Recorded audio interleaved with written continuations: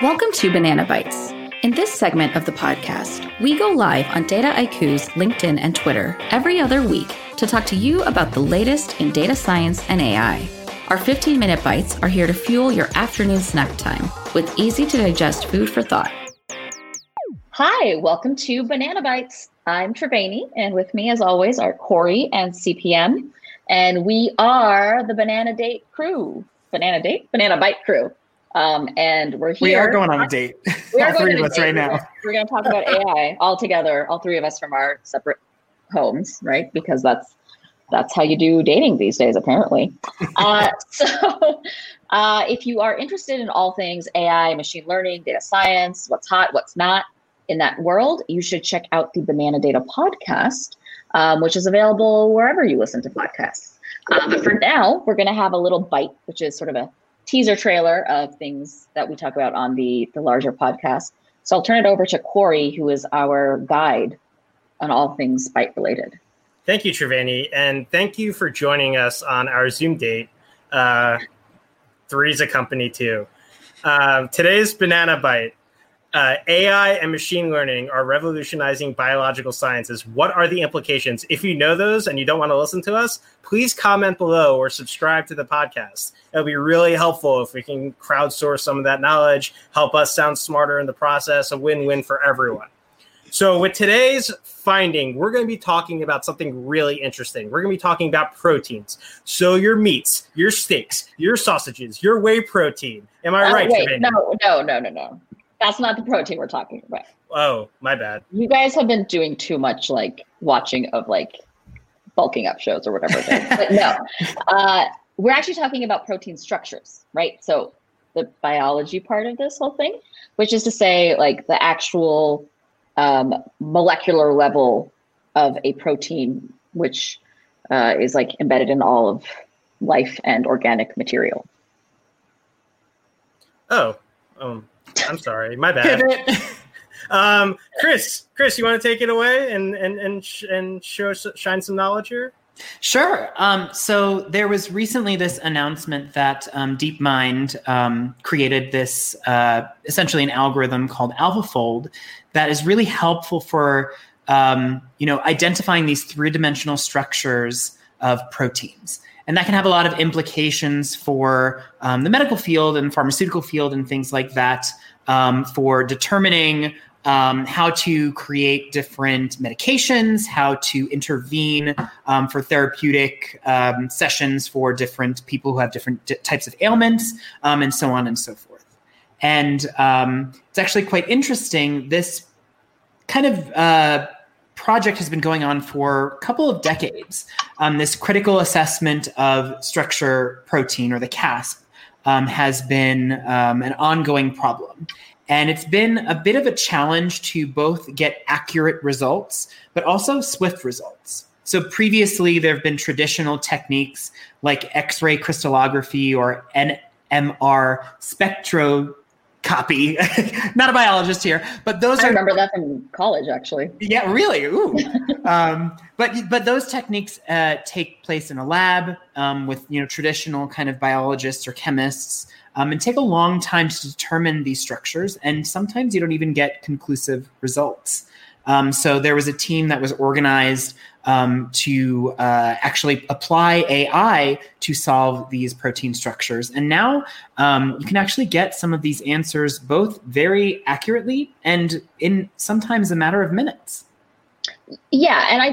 Okay. So this is pretty cool stuff. And I was really excited about this because, like I said, in undergrad, I took a series of courses on genetics and all that fun stuff. And I loved it. I think if I hadn't gone into data science, I would be a geneticist right now, which we wouldn't have a Banana Data podcast. No. The genome podcast. Anyway, but what was exciting for me was oh my God, we solved this problem that my undergrad biology professor would talk about all the time. But I read the articles, and then you start reading the caveats in how people are talking about it.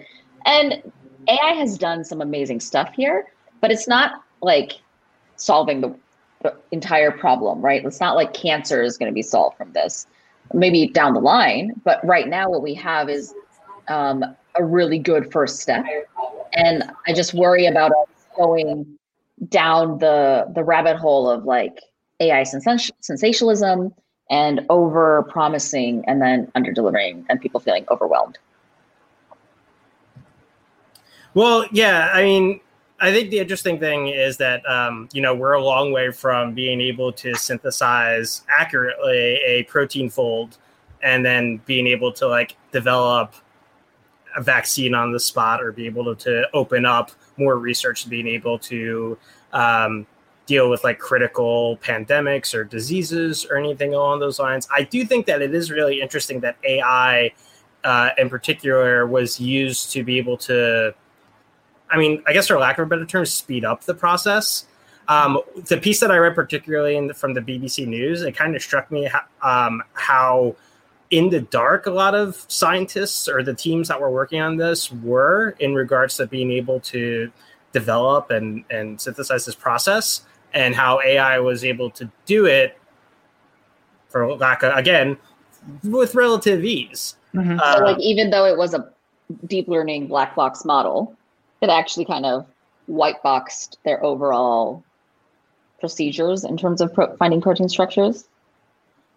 Yeah, and I think the question now is like how important this is, because I think, as Triveni, as you mentioned it, like this goes from the way it was presented by the general media that picked this up, and this was like a top headline, not necessarily something that you see every day, as opposed to like the actual meat and the meaning of the definition. Do you want to speak a little bit more, or you, Chris, do you want to speak a little bit more to that, sort of the framing versus the reality of this, and why maybe the media should be a little more, careful with how they assess these discoveries?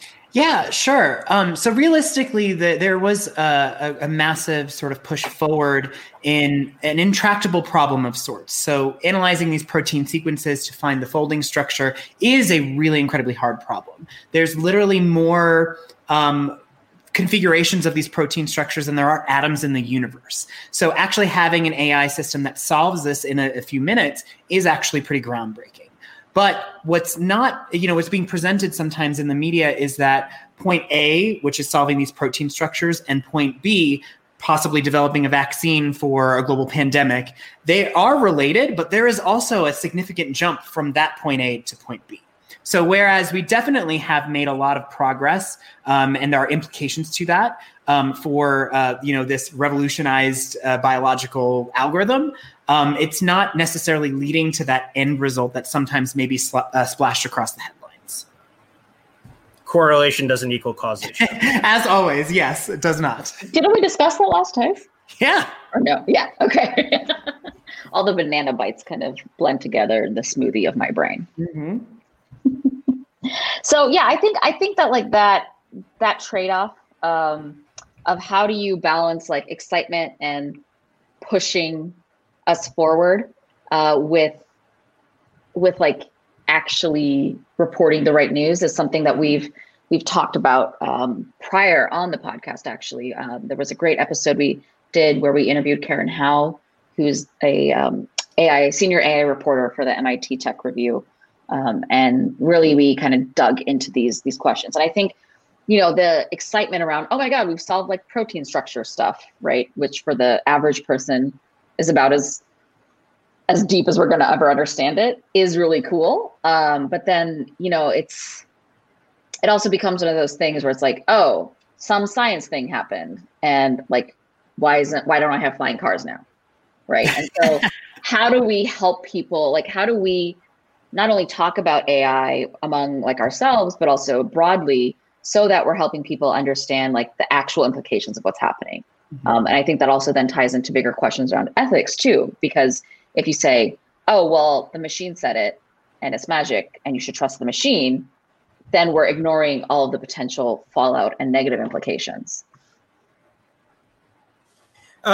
Before we move forward, I would definitely encourage you to, if you guys have any questions, I know that this is a pretty meaty topic. I know it's relevant, but it could also be a little bit complicated. So for anyone listening that might have any questions, please feel free to submit it, and we'll try to use as much of our knowledge as possible. I guess a thought that goes into this is sort of the consequences of this, and I think it has consequences that go far beyond the actual discovery or the actual ability to be able to do the protein folding. For example, where does this belong? Who does this belong to? Again, in the BBC News article that I cited, it says that proteins are generally uploaded into a worldwide database for use. However, in this instance with the AI that was utilized was proprietary. AI, the company is DeepMind, which is a subsidiary of Alphabet. And for those of you who don't know, Alphabet is the parent company of Google. So the question is this technically IP? I mean, like the model itself has to be IP. Mm-hmm. I know that they use like this public data set, but if they don't want to release the model, they don't have to. But knowing how academics works, knowing how scientists work, they're not going to take this blind faith either. Like this model is going to get probed and analyzed and reconfirmed and retested by a lot of other people and validated externally before it is actually used in, full-time applications or the like. Yeah, I definitely agree. There has to be some sort of vetting process, and my intuition would say that would occur.